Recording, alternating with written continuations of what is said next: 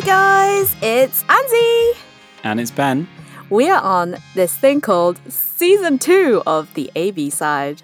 So this thing's gone long enough that we've had more than one season. Oh my goodness. We had a mini break. We needed a break.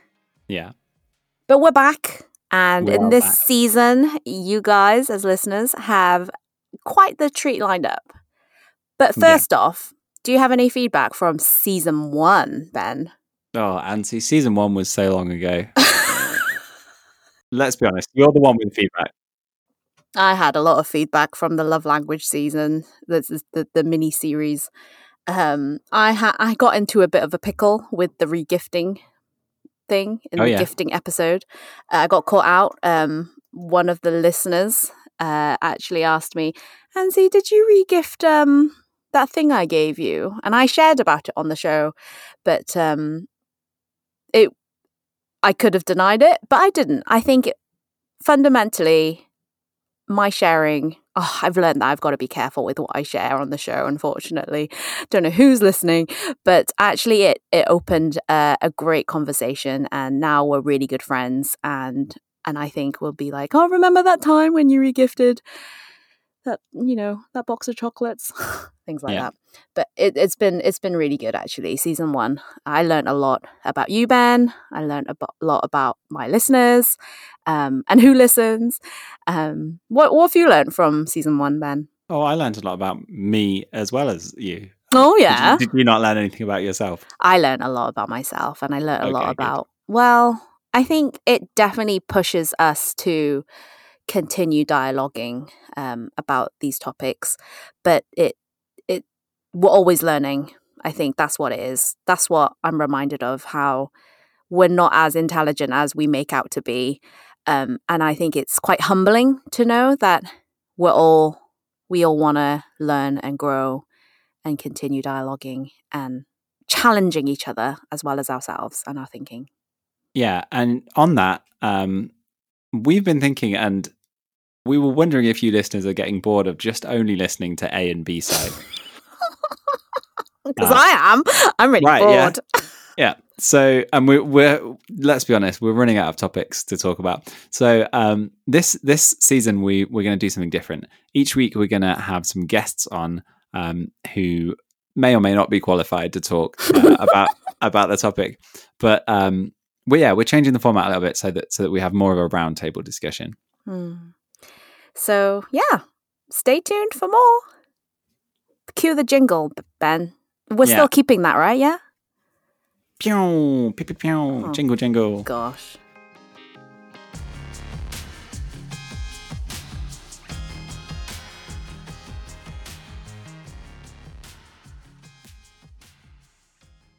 So today we're talking about femininity. We thought we would talk about this loaded one. I think me and Ben wanted to talk about this in season 1, but I think it was too much too soon. Yeah, well, I mean, the problem is 50% of the presenters are not female. Stats. Yeah, so, but what greater way than to invite guests onto our shows that are female? As you can see from the title, Ladies First. It's an interesting one because I was umming and ahhing about whether or not to have the men record first or the women first. If I asked the men to record first, that would imply, men should lead. But actually, maybe it should be ladies first because that's the phrase. But then I thought, oh no, that's like, is that not promoting chivalry? And then I thought, oh my gosh, I'm just going off on one now. So to cut the long story short, I think, whatever. I just thought, let's just do females first and see where we go.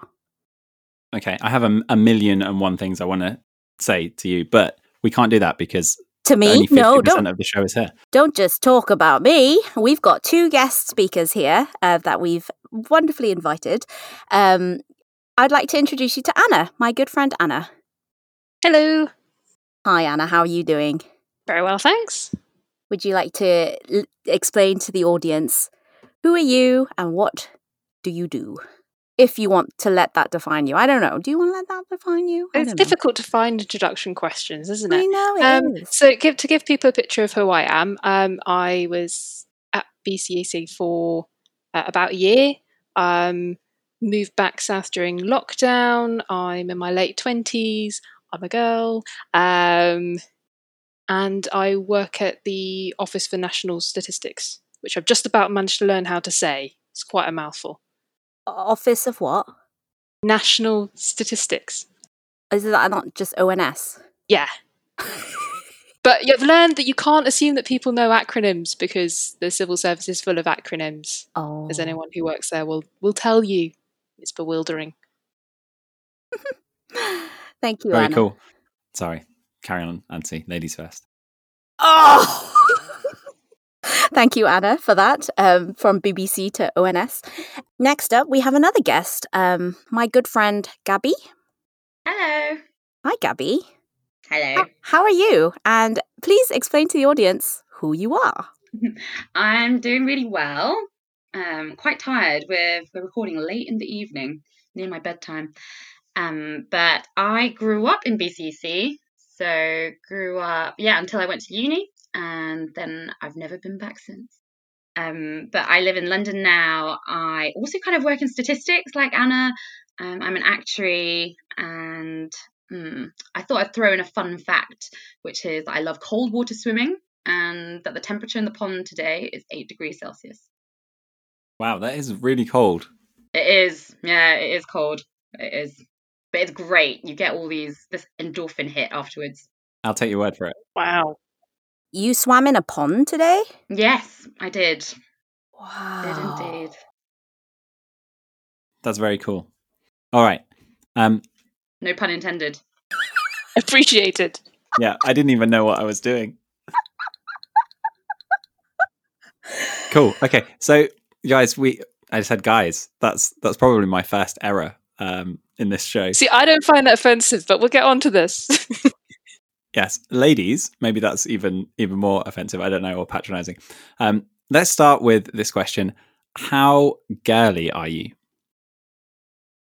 Who are you asking, Ben?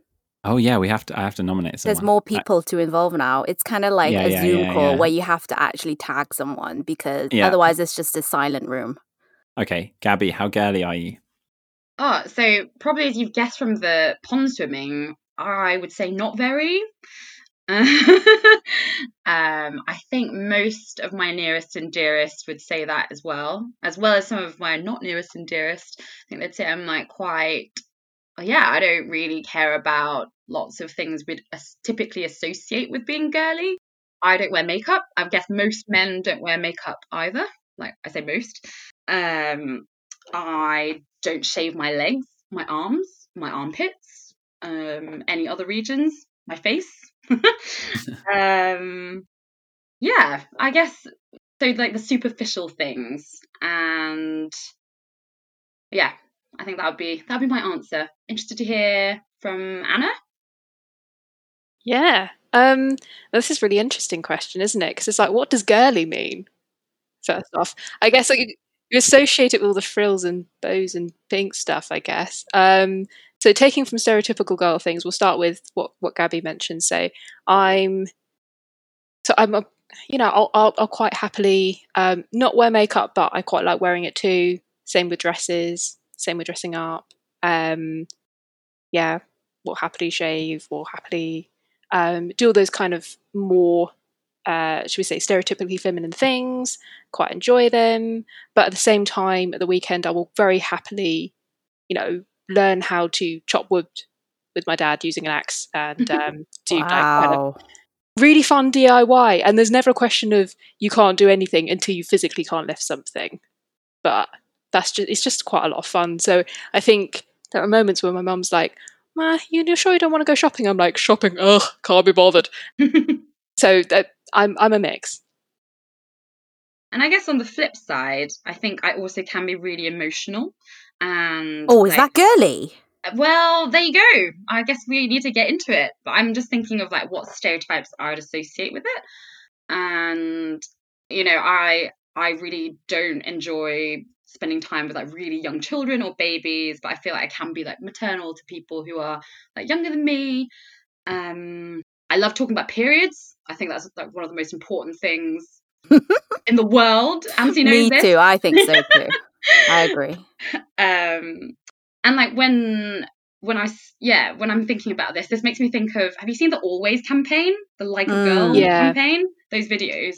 And that's really interesting because they ask some women, girls, boys, men, like, why don't you run like a girl and throw like a girl and do different things like a girl?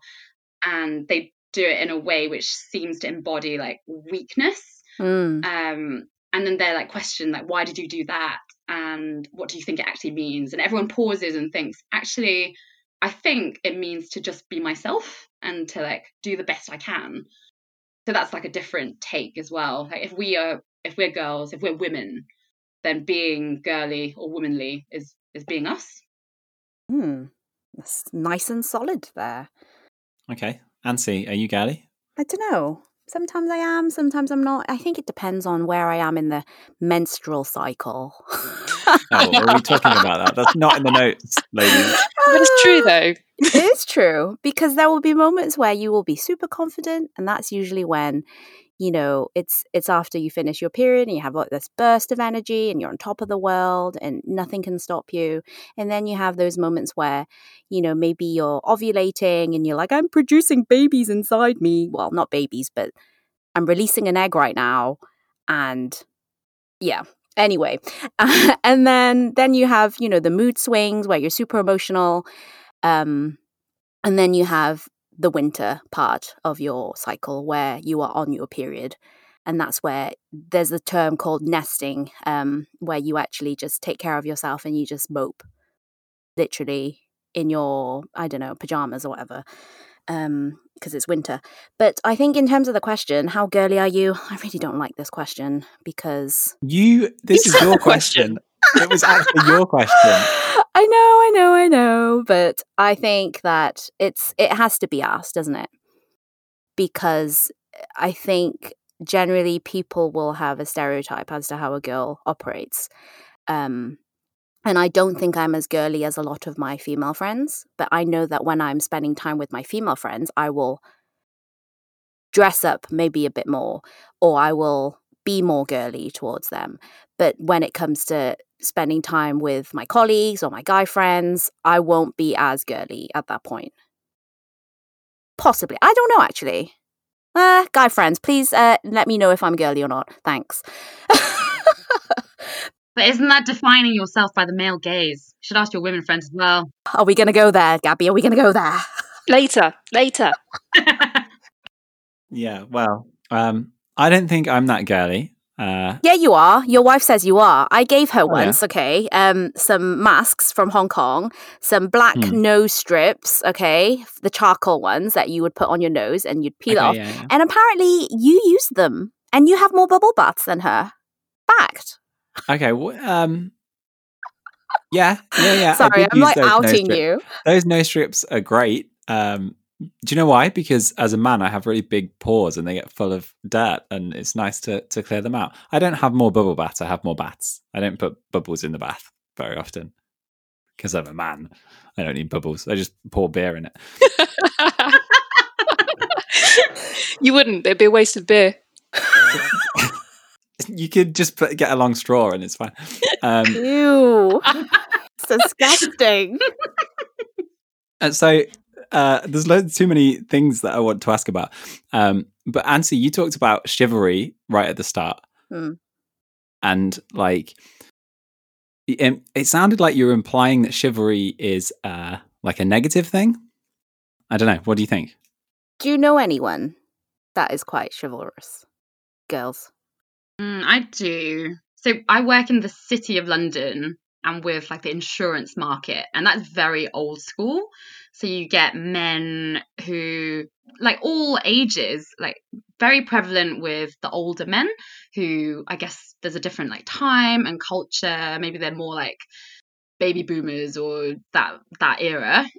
So they would all like hold open doors. I'd always be the first one to get out of the lift. So it can be really awkward sometimes. I'm right at the back, but I need to get off first and they're all waiting for me to get off. And I'm like, oh, excuse me. Sorry. And like lots of the younger men are like that too. So I think I see that behavior quite a lot, or I used to before lockdown. So it can feel really jarring to begin with, and then kind of get used to it. You said jarring. I mean, do you like that? Depends what day you ask me. So I think there was a time when, like, especially at the beginning, I thought this is so old-fashioned, very unmodern. What is happening with everyone? So patriarchal. Like, what's going on? But then you also remember that it's, for some of these men, and I don't know a lot of them, but for the ones I do know, it's a way of showing care and respect. And I'd question, why wouldn't you show care and respect to other men? Or why would that be different? How you exhibited that care would be different towards women and towards men. But it can come from a good place. It can come from a place of wanting to, like, show honor. I've seen that, yeah. If you've spent time with American guys from the South, especially, I didn't notice this until my American friends explained it to me. Like, they take off their hats, they stand up when a girl walks into the room. Like, I've never experienced that coming from the UK, but I think the UK version is somewhat different. It's more subtle. Obviously, the holding of doors, and like, even there was some guy friends of mine. They would run across the car just to open the door for me. Yeah.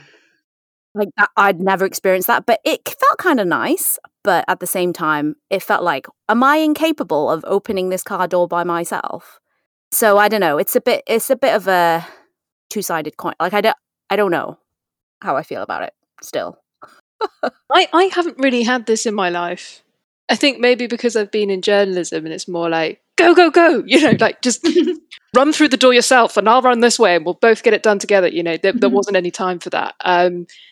And I think also maybe with like the door opening and stuff like that, you get it more when you're actually all dressed up and going to a ball and people suddenly drop into that more, I don't know, maybe this is the reasoning behind the city. People drop into a more, shall we say, traditional mode. Maybe it's just culture. Yeah.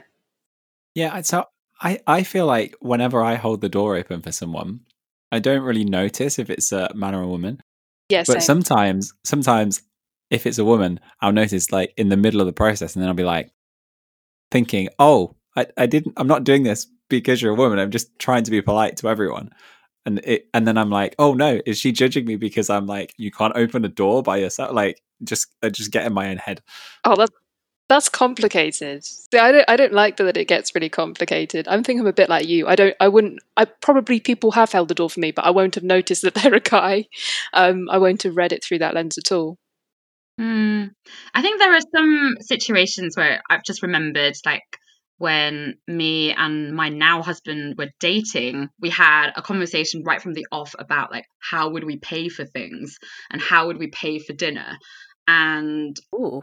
yeah, because I think that happens quite a lot. Like, if you went, some guys would expect to pay, but Yeah. then some women would be, like, offended if they weren't offered, like, a free meal or something. I'm very happy to pay. Same. Or split. Yeah, splitting is polite, isn't it? Yeah. But speaking of which, okay, should we go on to the next topic, Gabby? Mm. You mentioned your now husband. So I heard through the grapevine.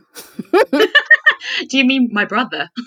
No, actually, I tried to press him for more information, but he gave knows me nothing. He's innocent. He gave me nothing. It was actually from our lovely friend Jessie, because me and her always talk about female stuff, and she said it was really interesting. Your wedding, and what exactly happened?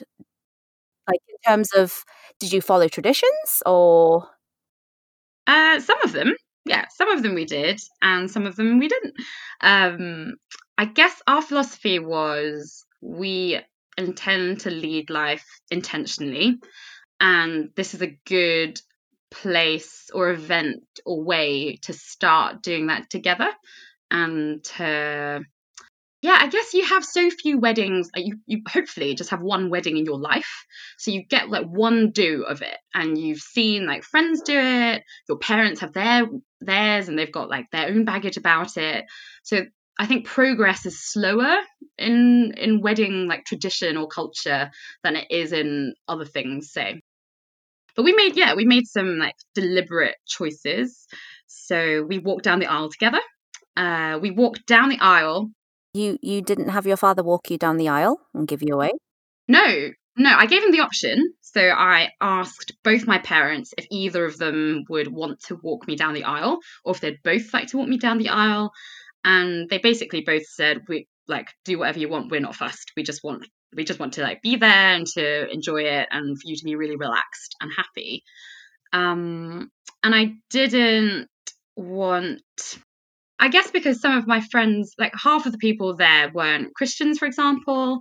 I didn't want them to think like she's being given away or she's just doing this because it's like the religion. And there's nothing in the Bible, that says, you must walk down the aisle with your father and be given away, etc., etc.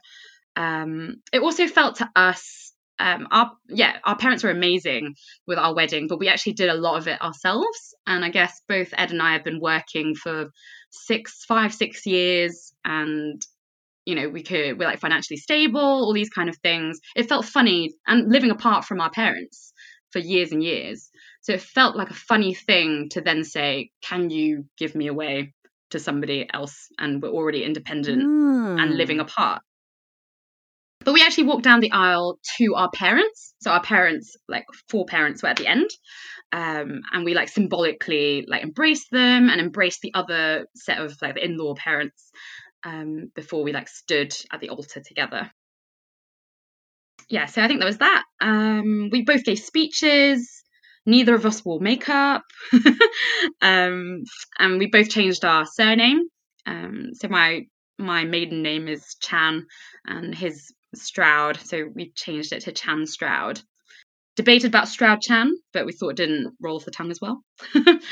So he also has that same surname? Yeah, we both changed our surnames, and it's basically because we wanted to have the same surname, and we wanted to show that we are creating a family together, that we are a new family, separate and distinct to the Chans and to the Strouds, like both of whom we love dearly and we are close to, but we are still doing something different. I've never heard of this before. Really? This is really interesting. Yeah. A couple of our friends have done it. As couples or their children? No, as married couples. I've heard it for children, but based on their parents weren't married. So obviously the children belong, they're their offspring. And so that therefore they would combine both surnames to become a double-barreled surname. That's really interesting. I'm much more traditionally minded. I do like the element of you embracing the other set of parents. I think there's something really lovely in that. They kind of, because you are joining 2 families, and that seems to come through very strongly, even in the surname choice. Yeah, that sounds really. It's definitely very different. But I just thought, wow, when I heard that, I was just like, I want to hear more from Gabby about this, because this is such a unique thing. But yeah, thank you for sharing that. Yeah, no worries. Yeah, it's cool. It kind of sounds like actually the driving force is not about because like just those statements by themselves, you could be like, whoa, what's going on with this like crazy feminism, like if you wanted to read it that way. But actually hearing you explain it, it's more about like, well, we don't have to follow traditions just for the sake of following them, right? And if there's a better way to do stuff, then let's try and do it. And we're not trying to prescribe anything for anyone else. And we like run our ideas past like some like pastors. We got a pastor couple to marry us as well. So not just one person officiating and getting us to repeat our vows, etc. after them, but a couple who are both like in ministry. and we thought that was like very important as well. But we ran everything. They're much older, more traditional, and we ran all our ideas past them before we actually implemented them. Like we did different vows as well. We like altered our vows and did that. And they were like they questioned everything and tried to make sure we were thinking them through and that it was still full of God. But I think apart from that was their main measuring stick. It was like, is this good? Is this full of God? Does this embody what we believe and what we think you believe marriage to be? And if so, then yeah, hell, go for it. Wow. Because I guess traditionally, at a traditional wedding setting, it's all very patriarchal, isn't it? It's, the father gives away the bride. There's all this symbolism, tradition, and Like with the veil, for example. yeah, the veil, even certain cultures with, the garter, like all of that. Flowers. Yeah. All the speeches traditionally by like the father of the bride, like the groomsmen and the husband, and like no female voices there. Oh. I think I would probably quite like to have a speech at my wedding, God willing, if I get married. But I quite like the patriarchy. I'm on the other end of the scale to you, Gabby. This is going to be really interesting. And this is why we got picked for this podcast. Yay! Because I think for you, I can. It's really interesting to hear because I can understand, particularly if you're moved out, that it would have felt quite odd being given away by a parent. I guess for me, I'm very close to my dad. I feel very much, because my parents are also Christians, fortunately, that I'm under their kind of spiritual covering. And so when I get married, there is a transition where I move from one family unit into another family unit. And yes, I am still part of my family. Yes, we will still be close, hopefully. But I am moving in terms of the immediate spiritual authority. And I think we'll come on to this. And I would subscribe to that view. So for me, I need the handover. I need the moment where my dad hands me over to someone else, and I need to feel confident that this is a person that I'm okay being handed to.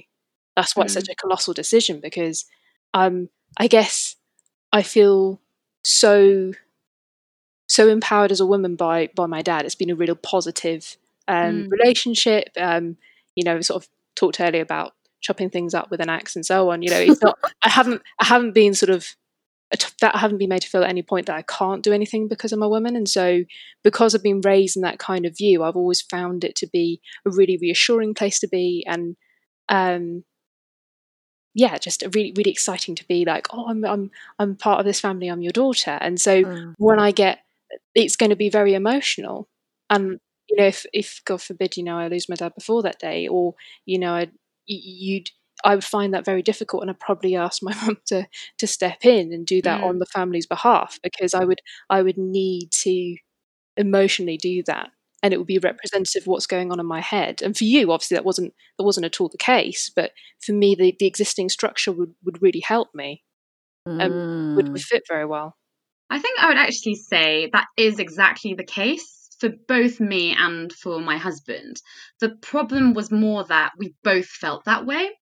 And so why would only I be allowed that transition and that symbolic transition within the wedding service, and he would not? And maybe it goes back to what you were alluding to with the spiritual authority. But we both felt like, and it was a very emotional time. So we were only engaged for 4 months. So there was a lot of emotional processing very quickly for both of our families. And so, you could really see everyone wrestling with the idea of, oh, like, you're my sister, you're my daughter, you're my brother, you're my son, but now you're going to also be a husband, wife, and you're going to be one flesh. There's going to be something new, big, important, emotional, like, happening. So I think what we came to with the kind of exchange of families at the front of the church, that was the way we wanted to represent that and to bring our families into that moment, and for them to be. We also asked our parents to do the prayers of blessing at the end of the service. So there was a sense of them welcoming us in as their children. We did the vows, got married, then they kind of blessed us and let us go. Yeah, that I think I can see both sides very clearly. Like clearly Gabby's wedding was very well thought out, and as they were both, you both were discussing and planning the wedding, you were both on the same page and in agreement, and that sounds really good. But at the same time, I also understand Anna's very traditional setup, which is what a lot of people hold fast to. But no, I think it's wow. This is such a good conversation to have. I know. So, Anna, you mentioned the spiritual covering. Yeah. So your dad having that spiritual protection over you. I wouldn't say it's protection. I think it is more an authority. Okay. So Is there that are- important? I think I very much feel like that there is something in the theology of the family unit being part of a spiritual hierarchy, as well as, like, say, if you look at marriage and it says, wives honor your husbands, husbands love your wives, and then it talks about children and parents. They aren't split up from each other in the Bible. There's an acknowledgement that these are different setups in which there is a hierarchy. If I can put it that way. Gabby, you could disagree later. Please do. It would be really instructive because I'm not married. So, it's easy for me to say. But I think when it says, children, honor your parents, that you might live a long time in the land, like this is a particular relationship that's very much honored by God. It's very important to him. And he doesn't specify whether or not your parents are good parents or not in terms of if you should honor them. That's important in the first instance. So that's outside the spiritual bracket. But I'm very fortunate in that my parents are strong believers, and I think there are people also in the church that function as spiritual parents as well. So in terms of the people you give spiritual authority in your life, they are important. And you allow those people to speak into you, and they're the ones that turn around and go, hey, oi, sort that issue out. And you go, oops. And everyone needs that kind of discipleship aspect. And I think discipleship ideally also happens within the family unit. And so I put all the ideas of spiritual authority and discipleship, etc., all sit together for me. And if you're fortunate that your parents know God, then you have the ability to have a measure of that within your house, or even if you're living apart. But I think even when I moved out, I still felt like I was very much under their authority. And this has changed also. Now we're friends, and it's not parent-child. We're very much friends, and it's adult-adult. But there's still that element of, these are the people who speak quite a lot into my life. So yeah, it's not very distinct. Sorry, Ansi, that wasn't a very simple answer, but those are all the different flavours that are going in there. I have a question. Yes. Okay. Do you have any brothers? Yes. And then do you think if you were speaking as your brother, you could say basically the exact same things you've just said? Yes. But I do think there is something about the firstborn. I think that there's there's still an element of that in a family, because I've got a big family, and older sibling looks after younger sibling, has an extra measure of responsibility, and probably gets extra difficulties with it, but done right then also supports everyone else. But it's a difficult place to be. So I think the person at the top of the hierarchy doesn't have the easy ride. It's like the swan at the front or the goose at the front of the geese flying in formation has to do everything, and everyone else is more the slipstream, But they take turns. They do take turns. That's another fun fact. I love birds. So I throw that metaphor in there so you can have some fun. Who are you calling a bird? Ben. Ben, can you speak up, please? What? Do you have anything to ask? No, I don't have anything to ask. It's really good to listen to. I know. I feel like these two could just run the show by themselves. Me and you, Ben, can just take a break, have a Kit Kat or two. Other chocolate bars are available. Yeah, and so again, I think what you're saying, Anna, is really great to listen to and to think about. But actually, does any of that come down to being a woman, or is it all? I guess that's kind of what Gabrielle was asking. Like, or is it actually just about like? So we have this idea of we should be respecting our parents and we should be honoring our parents. I guess this is leading into the place that we kind of have been hinting at, which is like, what do you think the Bible says about men and women, about gender roles? Like, we're going through this series at BCC on 1 Peter, and there's this verse in 1 Peter 3 that says that women are the weaker vessel, or in the NIV it says the weaker partner. So like, what's going on with that? Well, Ben, I guess you'd be better placed to tell me like what is First Peter about, because it's like easy to pick out just one verse or one section, because I think it's just a very short section. And yeah, where's my Bible? Okay, yeah, all right. I was taught in BCC. Thank you, Bert. Context. Yes, I always talk about that. There's lots of like, there's lots of verse 1 says likewise, and then my Bible actually doesn't have verses, so I can't tell you, but the bit for husbands, it also says likewise. So like, what are we likewising to? So this is a longer section, like chapters 2 to 4, advice, guidance for Christians living in the world. So it's living in a godly way versus living for the world. And this verse comes in as, actually I'll read the verse. It says, "Husbands, in the same way be considerate as you live with your wives, and treat them with respect as the weaker partner, and as heirs with you of the gracious gift of life."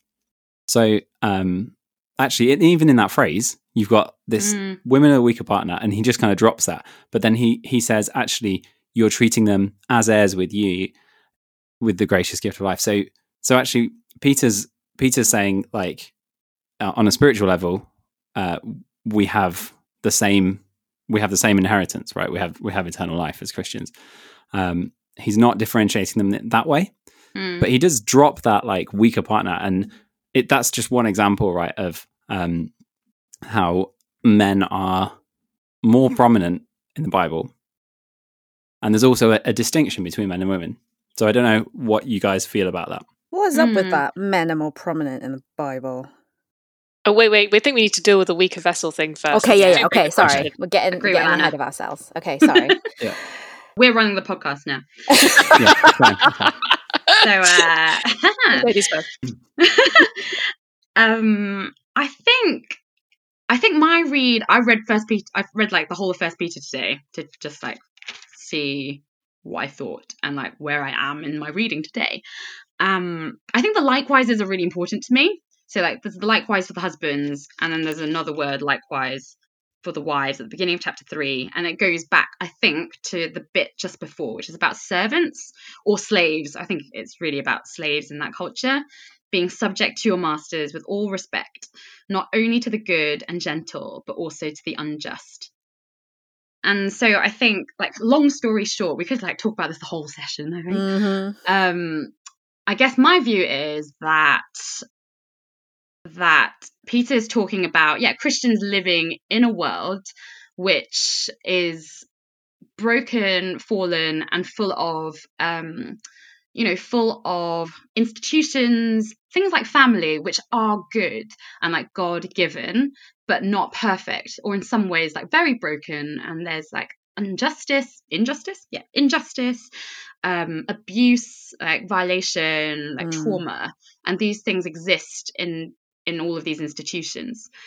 And so I would read it as, slaves, you might not be in an ideal situation. You might be in much less than an ideal situation, but behave like this because, like it says earlier, like you are a chosen race, a royal priesthood, a holy nation, a people of God's own possession. There's like a bigger inheritance. So then that's how I'd read the bit for the wives. So like, wives, be subject to your own husbands. And then particularly, even if they aren't believers or if they don't act like believers, like you do this for God.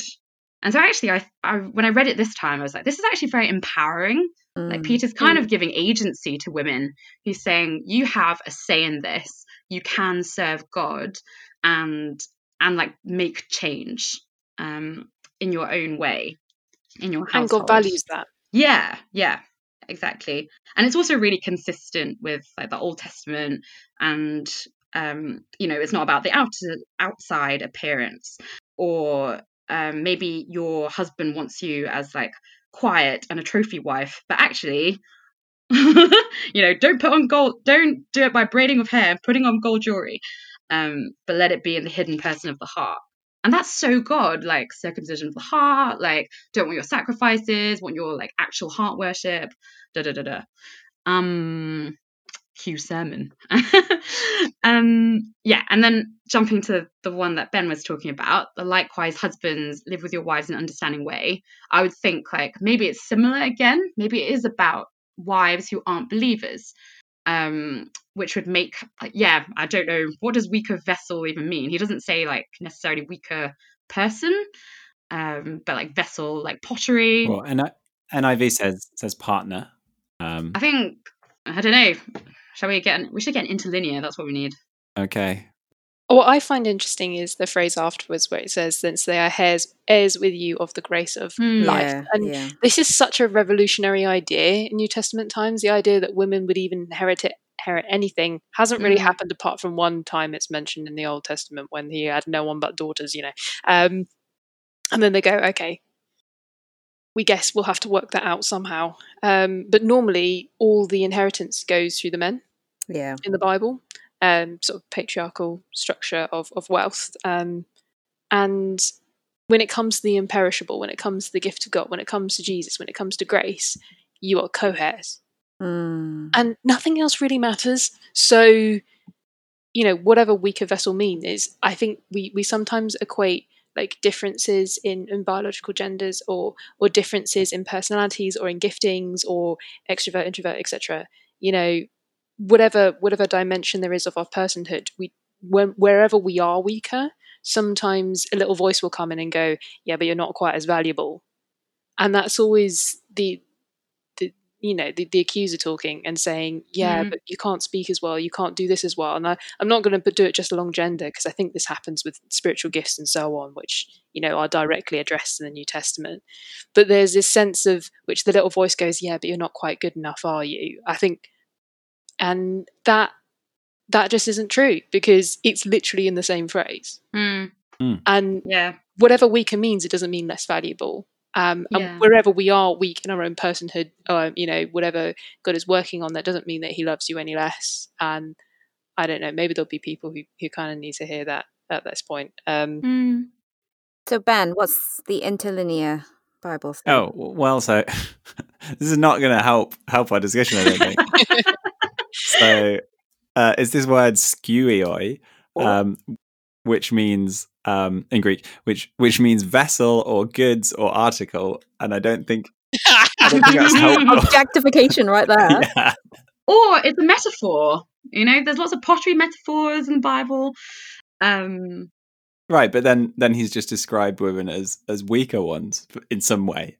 But then I'm like, I don't understand what is the problem in that, because if men are stronger, mightier, have more power in that society and potentially in ours as well, physical strength, and there are biological differences, etc. But like the kingdom of God is about like the upside down kingdom, is about like the weak will, the weak will be the strong, and the strong will be the weak ones, and like the poor will be rich.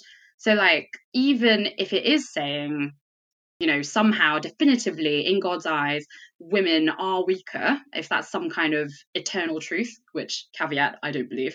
But that doesn't, it's like Anna was saying, does that say anything about women in the kingdom of God other than we're like very qualified to be the heirs? Yeah. I really I think there's something contextual about when we read, obviously, when we read a letter that's 2,000 years old.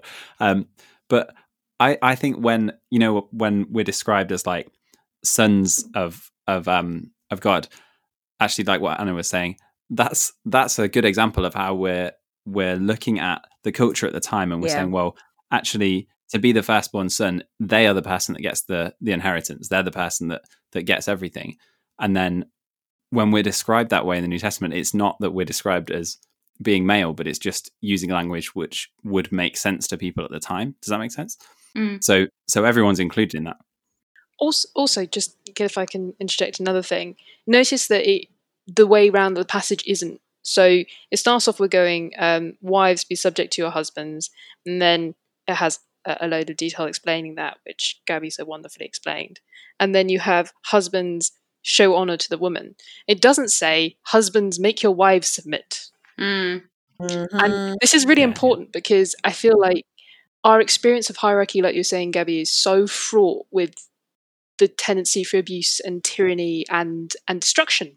And there is a lot of manipulation that goes on. There are a lot of unfortunate scenarios that go on. There's an awful lot of pain. And when I think people come into church settings and they associate, they're told that God is Father, they'll take quite a lot of baggage with them because people aren't perfect. And every single instance I think I can think of in the Bible, and do help me out here, guys, that when you got a submit clause, it's either to one another and it's always voluntary. It's like an exhortation to do that. And also Jesus submits to God to God the Father, and he's not diminished by that. It's actually his glory.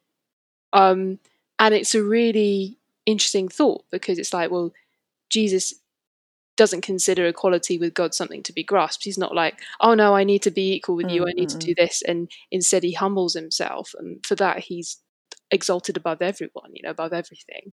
And it's so powerful. And so in every relationship, and I'm this is so mind blowing, I'm still obviously digesting it myself, but in every relationship you're called to take up your cross, lay down your life, and be Jesus, regardless of the gender. But in these relationships, they're just models of that.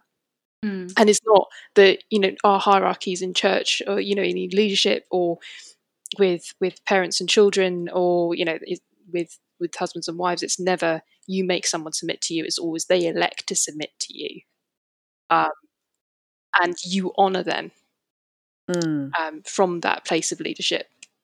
Wherever there is authority, there is always understanding, there is always love. It's really interesting. It is really interesting because I think people have said actually many times the husbands will look at what the wives aren't doing and the wives will look at what the husbands aren't doing. But actually, when the Bible addresses those wives, you just read whatever it says to the wife. And likewise, you have to read as a husband whatever it says to the husband. Don't focus on the other party's instructions, but focus on what is instructed of you. And I think that would be helpful. Can I just say one thing? Just that there's like so much mystery, and I think it's great because we remember, just like you said, Ben, it's like reading WhatsApp messages 2,000 years later. What the hell are they talking about? What are all these these 3-letter acronyms? But when it says to the wives, like, and you are Sarah's children if you do good and don't fear anything that is frightening. It's like, what are you talking about? And then to the husbands, so that your prayers may not be hindered. What are you talking about? They're just like, it's always a good reminder to me because I feel like in all of these passages, like the one like in Ephesians or Timothy, then there's still a lot of mystery. Like, we don't know what they were talking about specifically to this church. Yeah, definitely. But the main crux of it is what then? Love your neighbor. And love God with all your heart, soul, and mind. Oh, you guys. Sorry, girls. Well, basically, this is only like 7 verses in a letter of 6 chapters or something, 5 chapters. So, I mean, maybe we should take it in context. Which is something that I always talk about, because if you're reading this and you're really, really like, I don't know, chivalrous, and you really look down on women, you will see that treat women as the weaker vessel. You will do that. you will take it completely out of context. That's why I always talk about this. But here's the thing, though, because it says treat them with respect, and it's not respectful if you're mansplaining all the time, right? Like, it's not respectful mansplaining. if you're like, oh, here, lady, let me help you down the stairs because you can't do that yourself. That's not respecting people, is it? That's implying that you're so weak and feeble that you can't do anything by yourself, right? Yeah, it's not giving dignity. Yeah, I guess that's like the as a man, I guess that's the like tension, because if we jumping back out of the Bible and back to like holding doors open and stuff, like I feel like if I want to, or like paying for a meal, if I was on a date with my wife, like 16 years ago, I feel like I want to make her feel special, and so would want to do that kind of thing. And that's not really about her being a woman as much as it's being someone that I want to show respect and honor to by being like, hey, let me do this thing for you. I get that. I think it's to do with the spirit in which it's intended, isn't it? Like, Yeah. I think so often we get caught up with the gesture or the words that people use rather than what they mean. You know, you have those friends, they can insult you to their face with a glint in their eye, and you know that they love you to bits. Yeah. They could have used all kinds of language, and it almost doesn't even matter. And I feel like the same is true of some of the relationship. So, hold a door open for a stranger, whatever. Let's be nice to everybody. But in terms of paying for a meal, or they kind of help someone with a suitcase down the stairs or something, and it's also to do with your relationship with that person, because you'll know with the look in their eye if they're looking down at you or if they're helping you out. Yeah.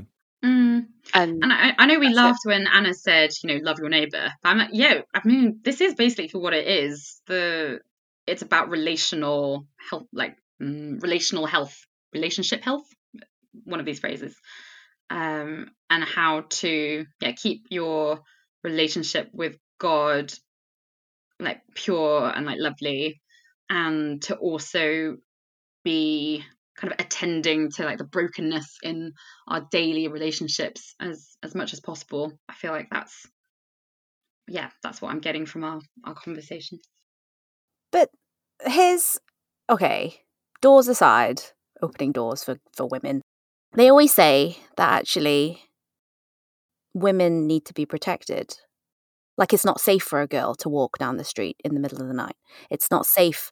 It's not safe to, dress a certain way at night because you're just asking for attention. Do you know what I mean? So, like, because I have guy friends who have no qualms with walking in the middle of the night, around the block or whatever.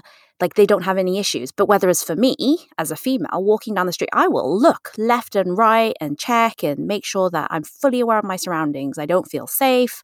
If someone's following me, I'd be really careful and all of this. But why is that the case? Like, I do think women have to develop quite early on, and it's quite sad. We do develop an extra radar. Just like you say, you scan for danger, and I think it's a physiological difference. Like, you could just be attacked.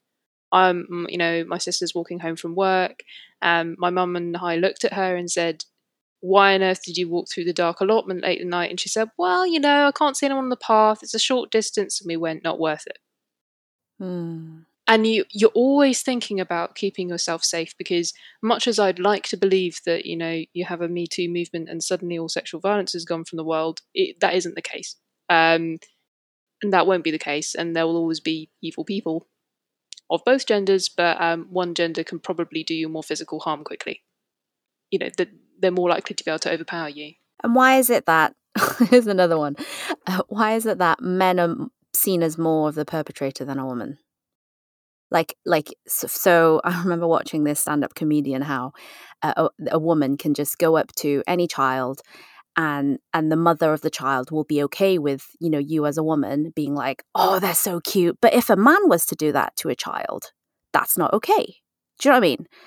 So it's like, why is a male... Now it sounds like I'm attacking the males. Yeah, but it's true. It's true. I think we're more suspicious of men, and sometimes that has really damaging consequences. It used to be the case you'd be quite happy knocking on someone's door or asking for help, or I'm going in the good old days, or you just approach someone and assume they would be, for want of a better word, a gentleman. And we've lost the assumption of common good, I think, slightly, which is really sad. Do you think that's right, Gabby? It's really hard because we're just like generalizing though. Yeah, we are. I have like a really specific example, which is like a counter example. Okay. So it's related to periods as well. You'll love this, Ansi. So I was going for a walk at dusk, like about a week ago, and I just started my period, and like all fine, but and then I had like the worst period pain I've ever had in my whole life. It felt like someone was squeezing my womb with like hands of iron. And I could just feel all the blood rushing from my face, my hands, my toes. I was going to faint. So I just sat down like on the tarmac and was just like, well, I have to wait. And I didn't have my phone on me because I try to go for a walk without any like devices or anything. I'm really close to home. Yeah, and being London, like 3 runners ran by and like a couple of cars went by, but no one stopped. And I eventually like managed to get enough of myself together that I rang like a doorbell just nearby, and a woman answered the door. And I asked for help. I asked if I could just use her phone, and she was like really suspicious and was like, "Oh, I need to like put my baby to bed, so I can't help you, but maybe you can just go next door." I was like, "Oh, I feel like the person who was attacked in the Good Samaritan story, like whoever that is." And then there was a pub, actually. So I walked to the pub, and maybe because of chivalry or something, these guys, or maybe because they worked at the pub and were used to people like turning up in all sorts of states, these 2 men on the door with their face masks, they were like, "Oh, like, let's get you hot water, like you can use the phone, like let's help you dial, like who we're going to call." And they were just really lovely and like caring to me. And yeah, so I guess it's a counterexample in the sense that I feel like the men were the ones who looked after me, and I didn't feel afraid because I was just in so much pain. And I guess like public place, etc. But also that somehow I was, even though I'm very small and a woman, I was still like threatening in some way, or at least an inconvenience to this woman. Maybe it'd have been even worse if I'd been like a big man or something, but I don't know. Yeah, it made me think about that perception, actually. Interesting. Because to me, it's, if I see a woman on the street and she's having an argument with the guy, I will look the girl in the eye to see if she needs help. And when a woman looks at a woman, you can give off those eye contact vibes, and you'll know to step in. And there have been times where, I will try and make that eye contact to see if she needs help. Like, is she getting, is she having an aggressive argument with the guy? Is he getting violent, etc.? But usually, yeah, so far I've not had to save anybody. It's worth pointing out, actually, just to interject at this point, that there is quite a lot of domestic violence against men in homes that goes on behind closed doors. That's also true, yes. Manipulation, there are a lot of coercive relationships out there that may not be quite as obvious, and that is harder to speak up about. Yeah, and people don't talk about it, and it's quite, that's another serious issue. So we don't want to imply in this discussion that it is all one way, because it definitely isn't. But yeah, we don't know. I don't know the context of any conversation, right? But I'm the type of woman who would help out another girl if I see, if a girl is walking down the street by herself and she looks scared, like I would walk with her like that. Well, yeah, I mean, we would hope everyone would step in if there was a clear, like, obvious danger situation where yeah. And I guess, yeah, there is, on the side of guys, there is like, statistically, it's more likely that women are hurt. That a woman's going to be attacked by a man than vice versa, and like that, and men are, I guess, can be more aggressive, but that doesn't mean every man is. So it doesn't mean that yes. that we need to be. I say we, like, I can't. yeah, I can't speak on behalf of you guys. Yeah. But it's not everyone is like that. So it's just, I guess, you have to be aware, and I guess that's something extra to have to think about, right? But which I have obviously no experience of.